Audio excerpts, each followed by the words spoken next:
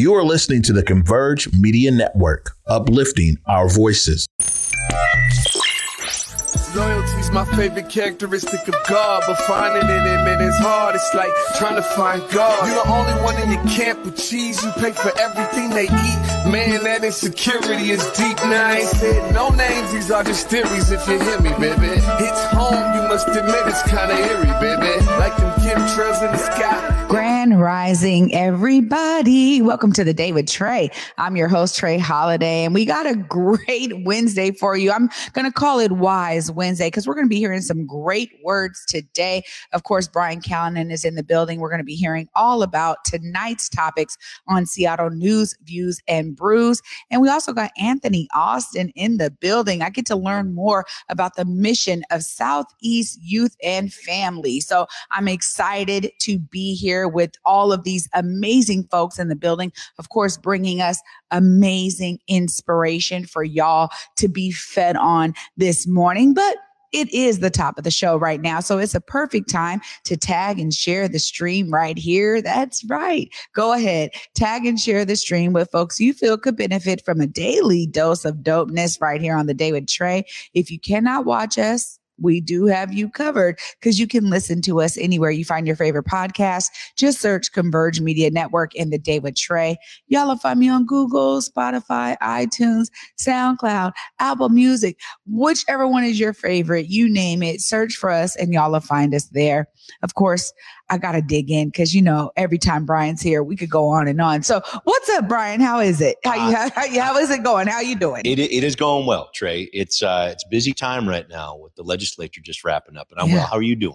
I'm doing good. I was trying to follow some bills, man. Yeah. It's a lot of information for folks to get into. Yeah. Tell us what kind of topics y'all are going to be covering, because I know y'all are a trusted source. People want to know what's going on out there. Appreciate that. Yeah, we're talking a little bit about the end of the legislative session, which was this past Sunday here. This is the legislative session down at Olympia, and there's a great headline in the Seattle Times today from Danny Westneat.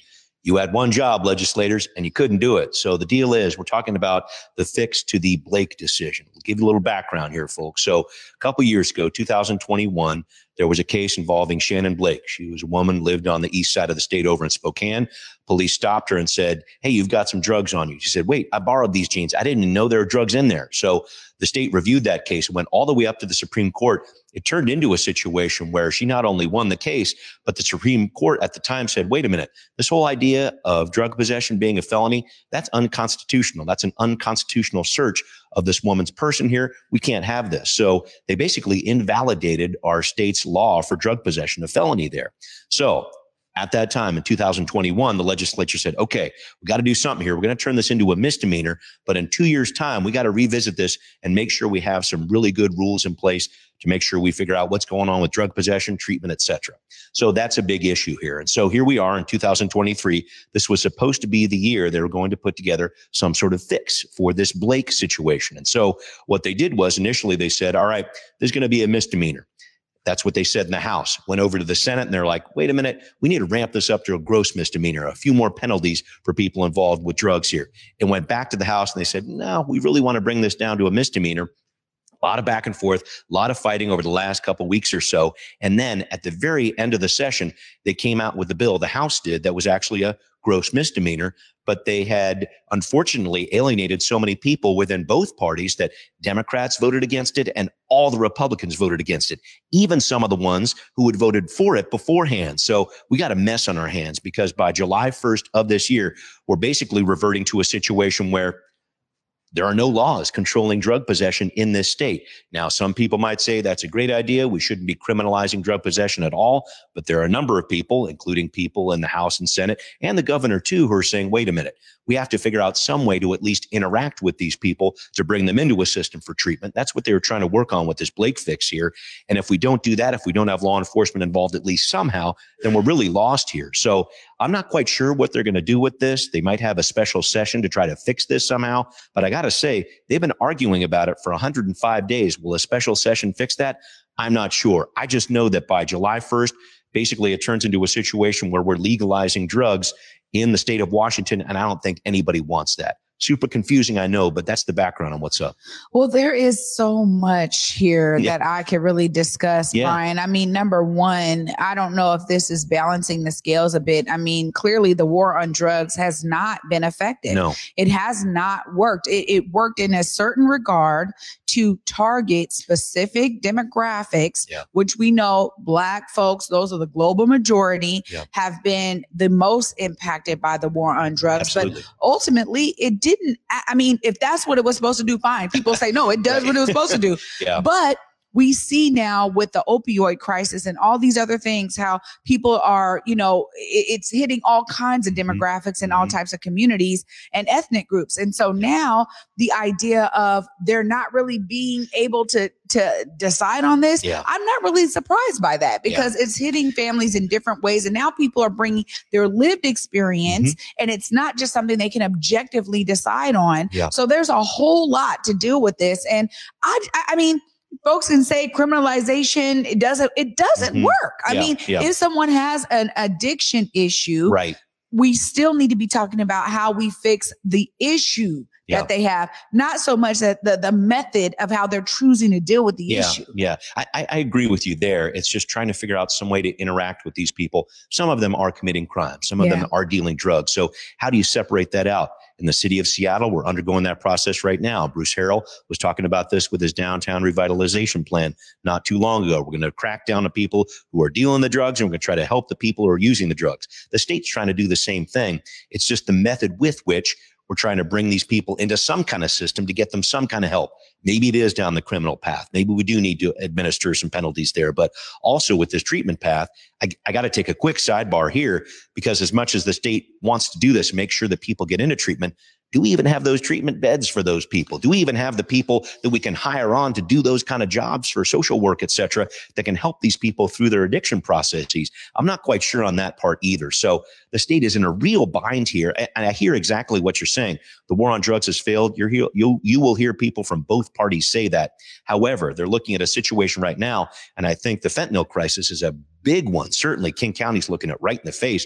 The overdose deaths have just skyrocketed over the past several years here. So they have a problem looking them right in the face. And I'm just wondering what they're going to do. It may turn into a situation, Trae, where, and this is a little interesting, but it may turn into a situation where different cities will kind of take on their own laws, right? Okay, we want to handle drugs this way. Up in Bellingham, they have an interesting situation where they just passed a law that said, okay, possession, we're not going to criminalize that. But if we catch you using out on the street, then guess what? That is a misdemeanor. We are going to bring you in and all that kind of stuff. So I'm not quite sure what that's going to mean if different cities and counties do their own thing, make kind of a patchwork, as it's called, of different laws all around the state.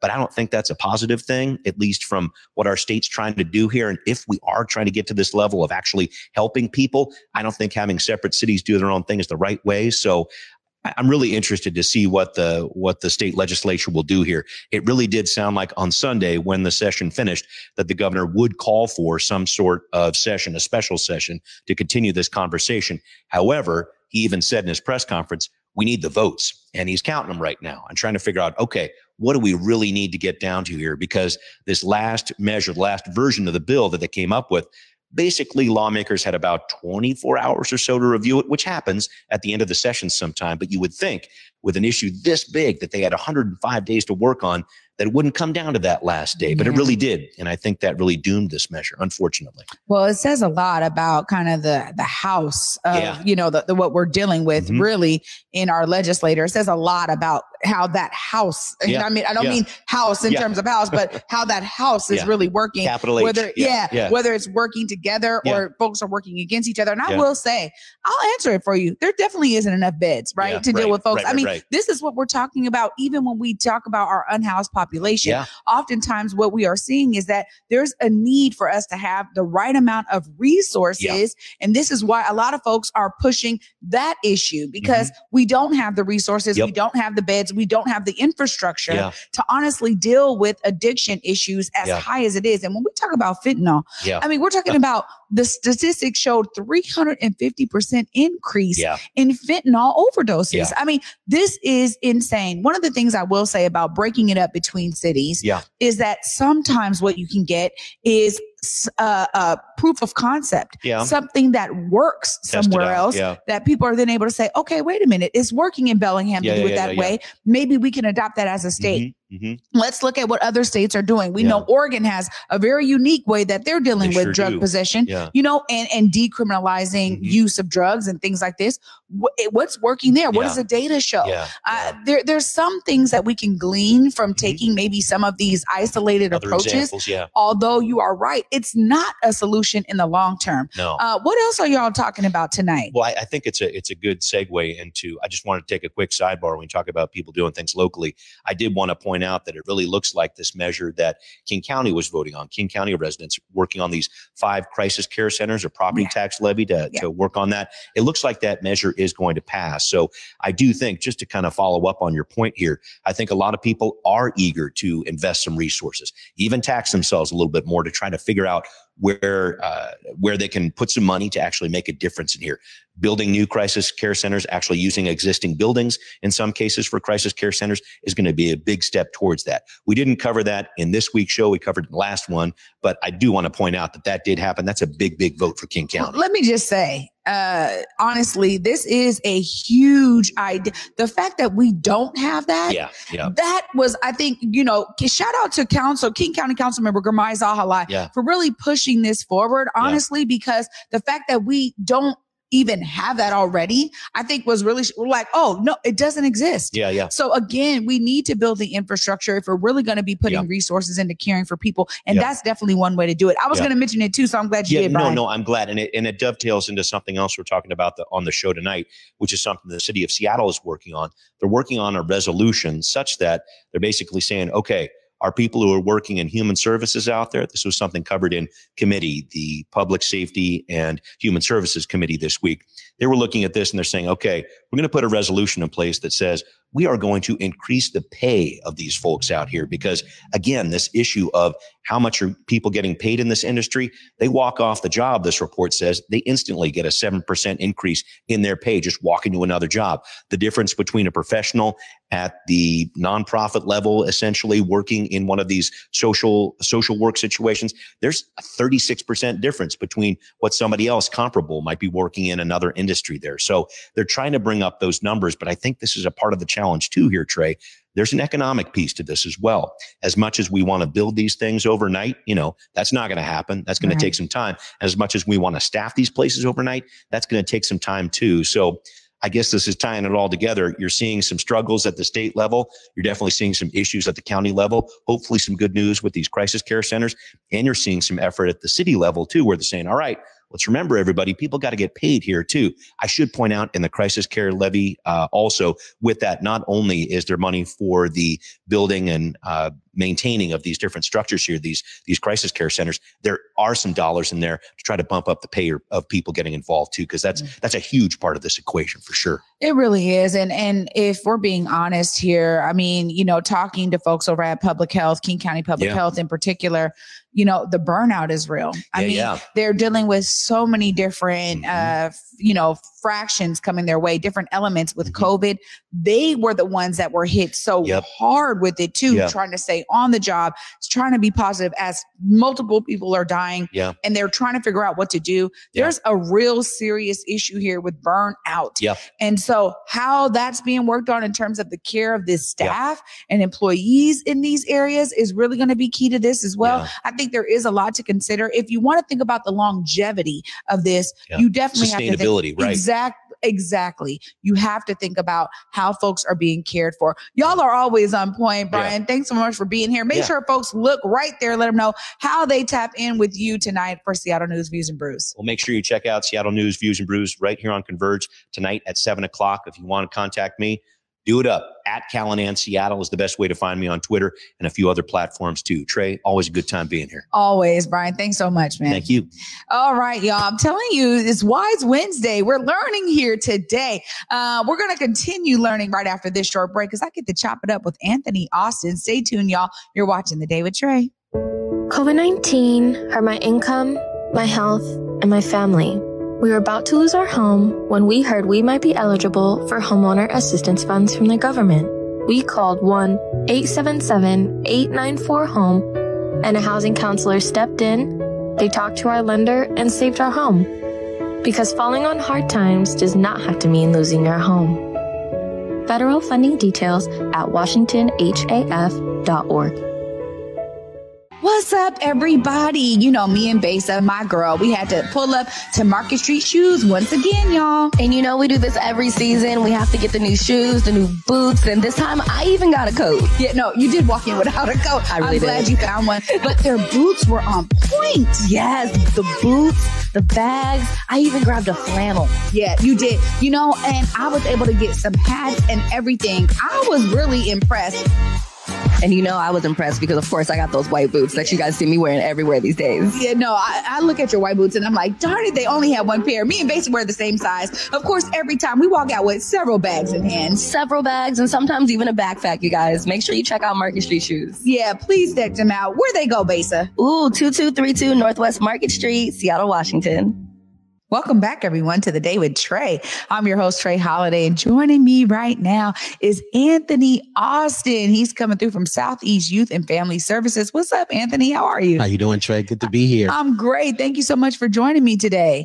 Well, I want to learn all about it, but first, I always love to ask about you. Before we talk about the organization, what brought you into this line of work? You got enough time. The short version. The short version. The short version is just having a heart for children in our community, wanting to see them thrive, wanting to see them grow up to be adults. I started out as an educator, working with children, and I really got frustrated seeing kids have issues that they were dealing with at home and then struggling coming to school and trying to learn. So I switched gears, went into the human service field, and just started working with family and children and wanting to see them thrive and do better with themselves. Well, that's really great to hear. I mean, we need services like that for sure, particularly ones that are focusing on not just the youth, but the family as well, because we understand there's a lot of family dynamics that happen at home that then kids bring into the educational environments. Yep. Tell us more about the work that y'all do over there. What we do at Southeast, we do behavioral health services. We do early childhood education, youth development, all sorts of things where we're supporting families. During COVID, we were doing rental assistance. We were doing food security for people. So we just try to provide, try to fill in the gaps where we can for whatever the community may need or want. Yeah. Well, this is really the heart of service, right? I mean, you have to be able to have that in order to do this line of work, knowing that there's an insurmountable amount sometimes of work. How do you deal with that balance there, Anthony? Well, it's the passion, like you said, it's the heart, and you find your balance when you find your passion, and I'm passionate about this work. Staff is passionate about the work. We love what we do, and, we're here for it, and family is also another way to get balance, having a strong family around you that keeps you going. Friends in the community keep you going. So it's all about the passion, having some family, and really wanting to see the community thrive. Yeah, that's important. What kind of ways do y'all get out there to connect with families? We're out there connecting with young families via, just at the parks. If we see them at a farmer's market, we're connecting with families. Walking past our building, we're connecting with families. Connecting, it's funny, a lot of times families are connecting us with other families. Nice. And I find that to be a real testament of the work that we do, is that for another family to refer us to other families in the community, especially when we're working with immigrant or refugee or first settler families, mm-hmm. where, they find us to be a trusted partner enough to connect us with another family that is in the same situation they're in. Well, I also think, too, it must really speak volumes to the services y'all provide for folks to really feel that you're coming from a good place, right? I mean, we talk about this in terms of governmental systems. You think about stuff like DSHS and things like that, but it's so not personable, right? It's not relational. It's very transactional, and people go in and they feel exposed and they have to be vulnerable and they have to share so much about themselves. And I'm sure y'all take a different approach. Tell us a bit about that too, about, the approach that you take as a family's first coming into you, to your service, to your organization. What does that intake look like for them? So the intake is, first of all, there'll be a referral from either a school, a family member, or they may even walk in themselves, right? And so they'll meet with one of our intake counselors. But where the real magic for us happens at is what you're talking about, that personal connection, is that one of our pillars and within our organization is a cultural match or linguistic match. So like I said earlier, we serve a lot of first settlers to this community. And we match them with someone that looks like them, that speaks like them. So if we're serving an Ethiopian family, they'll get an Ethiopian counselor. They'll get an Ethiopian home visitor, someone that you see yourself in them. Your kids can see them. You'll open the door. It's really the bonding that happens, right? And that's how we're able to continue to serve the community. We got a program where we're serving young children for 2 years. And could you imagine the trust that family has in us to let them in their home for 2 years? Yeah. Twice a week, this person's coming into my home. And so there has to be something other than the book or toy that we bring that really has these family opening the door for us. Yeah, absolutely. I mean, you're really talking about a culturally responsive approach to the work, which we know doesn't always exist because oftentimes there's a very wide blanket, right? Like a wide net that's cast that people are like, this doesn't suit me. Right. But a lot of families find themselves in need. And so they deal with whatever those parameters look like. And I love really hearing this. I mean, this means that you have done the work to have a diverse set of staff. I mean, as you have been building this up, as you leading this charge, what does that look like for you in terms of getting the right people to be staff for your organization? A lot of patience, we're really relying on the community to even refer employees to us, right? We want to create an opportunity for people. We lower the boundaries, the barriers so that people can come into work, right? Having a second language is a skill. Yeah. Right. And so sometimes that's not really honored in a lot of places. And so we honor that. I think we have within our organization, we speak 5 or 6 different languages within our organization. So we're really intentional about who we hire and how we hire. We really want to be fair. We really want to be open and encourage everyone to apply for jobs and things like that. But ultimately, it's because we want to do a good job for our families. Well, that's really clear here, Anthony. And I mean, it's speaking volumes because I think that this is what we need in our city, in cities all over the state. We need these kinds of approaches. I'm always talking about the fact that in communities, the solutions are already there, right? It's just a matter of resourcing those solutions and organizations so that they have sustainability, so that they can continue to do their work and they can scale up their impact, right? That's really the key here. And we know, nonprofit can be exhaustive, grant writing and trying to connect with foundations and funders and investors. That's a whole work. And I'm sure that's also on your shoulders. What type of ways do you find yourself in that realm of the work? That's the hard part about the job, right? That's like you said, that's the fun part is getting the money, but going after, trying to be in front of people, that's difficult. And that's the struggle because I really want to spend my time working with families. I really want to spend my time building our organization to serve families. But when it comes to writing grants, meeting with funders and things like that, and getting a chance to share our story, share some stories of our successes, and even share the stories of our challenges, right? And just so people can hear and know, you kind of take on an education kind of advocacy, put on your advocacy hat and letting people be aware of what's going on out here. Because if you don't know, you don't know, right? And so it's up to us as nonprofits to continue to educate the community about some of the things that we all have our own lives. We're busy. We have things going on. But sometimes we want to stop and, read a newsletter that says, hey, people out here are doing good things. Yeah. There's families out here really growing and thriving and being sustainable. That's kind of, in our mission, we have 3 S's, stability, sustainability, and I'm missing the last one, but basically being self-sufficient, and being able to stand up on your own and find community within what you're doing and have community and be a part of community. Well, just when you first started explaining it, this is exactly what community building looks like, right? I mean, this is providing an opportunity for families to not just connect with your organization, but to also connect with each other. And as you said, families are impacted in a positive way by the services y'all are offering them. So they're bringing more families in. I mean, that level right there of just kind of that word of mouth and how it works and how it spreads in our communities is so key. But also too, I just want to give you kudos because my mother spent decades, it seems like, I mean, maybe it was just 15 years, almost 20 years, working as a family support worker in the schools, Seattle public schools.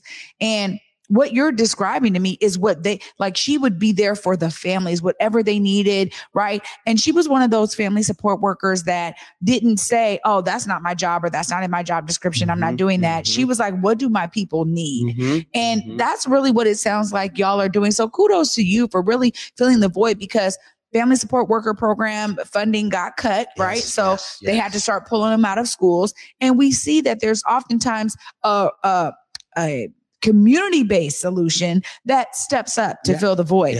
And so just really appreciate the work you're doing out here. And of course, anytime y'all have an event going on or anything you want to share, the Day with Trae is here for you. We'll be part of the Southeast Youth and Family Services family as well. And you are part of the Day with Trae family. I want you to look right there. Make sure folks know how they can connect with you and tap in if they are looking for services or resources, or if they're looking maybe to be one of those new staff folks on your team. Let them know how they find you. Hey, this is Anthony Otto from Southeast Youth and Family Services. If you're looking to connect with services, if you're looking for employment, go to our website, www.seyfs.org, and come be a part of our family. Everyone is family. We are a family-centered organization. And thank you for having me. Of course, Anthony. Great work, man. Thank you for being here. Thank you very much. Ooh, y'all, I'm telling you, inspiring indeed. Of course it is. I'll get to wrap all this inspiration up right after this short break, y'all. Stay tuned. You're watching The Day with Trae. Welcome back, everyone, to The Day with Trae. I'm your host, Trae Holiday, and I gotta say, what an amazing episode today. It's always great to have a wise word from Brian Callanan. Make sure you tap into tonight's episode of Seattle News, Views, and Brews right here on Converge Media at 7 p.m. Always great to connect with him, hear what's going on. Brian and I can get into these political discussions and get deep. So I'm so glad that he was able to join me today. And of course, I want to give a huge shout out to Anthony Austin from Southeast Youth and Family Services. Make sure y'all tap in with that organization. If you're looking to get some services or know of a family, refer them, because they are doing a culturally responsive approach that's so necessary in Southeast area. And I'm grateful that he came here and shared his reason for, leading the charge with this organization and why these services are so important.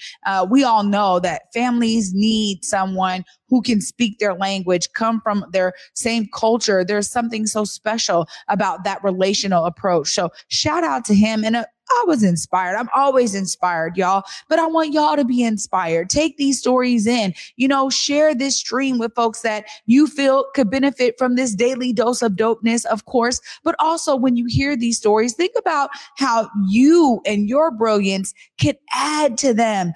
When we all tap in to this world, we make it a better world, y'all. So be inspired to see yourself as a part of the solution. And for me, until tomorrow at 11 a.m., peace.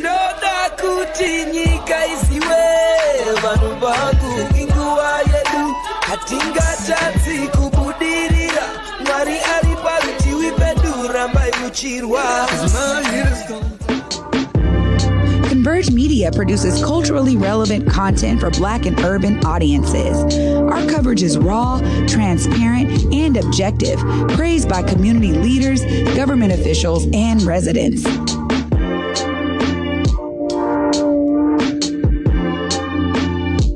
Support Converge Media today via Venmo, Cash App, or PayPal at Converge Media.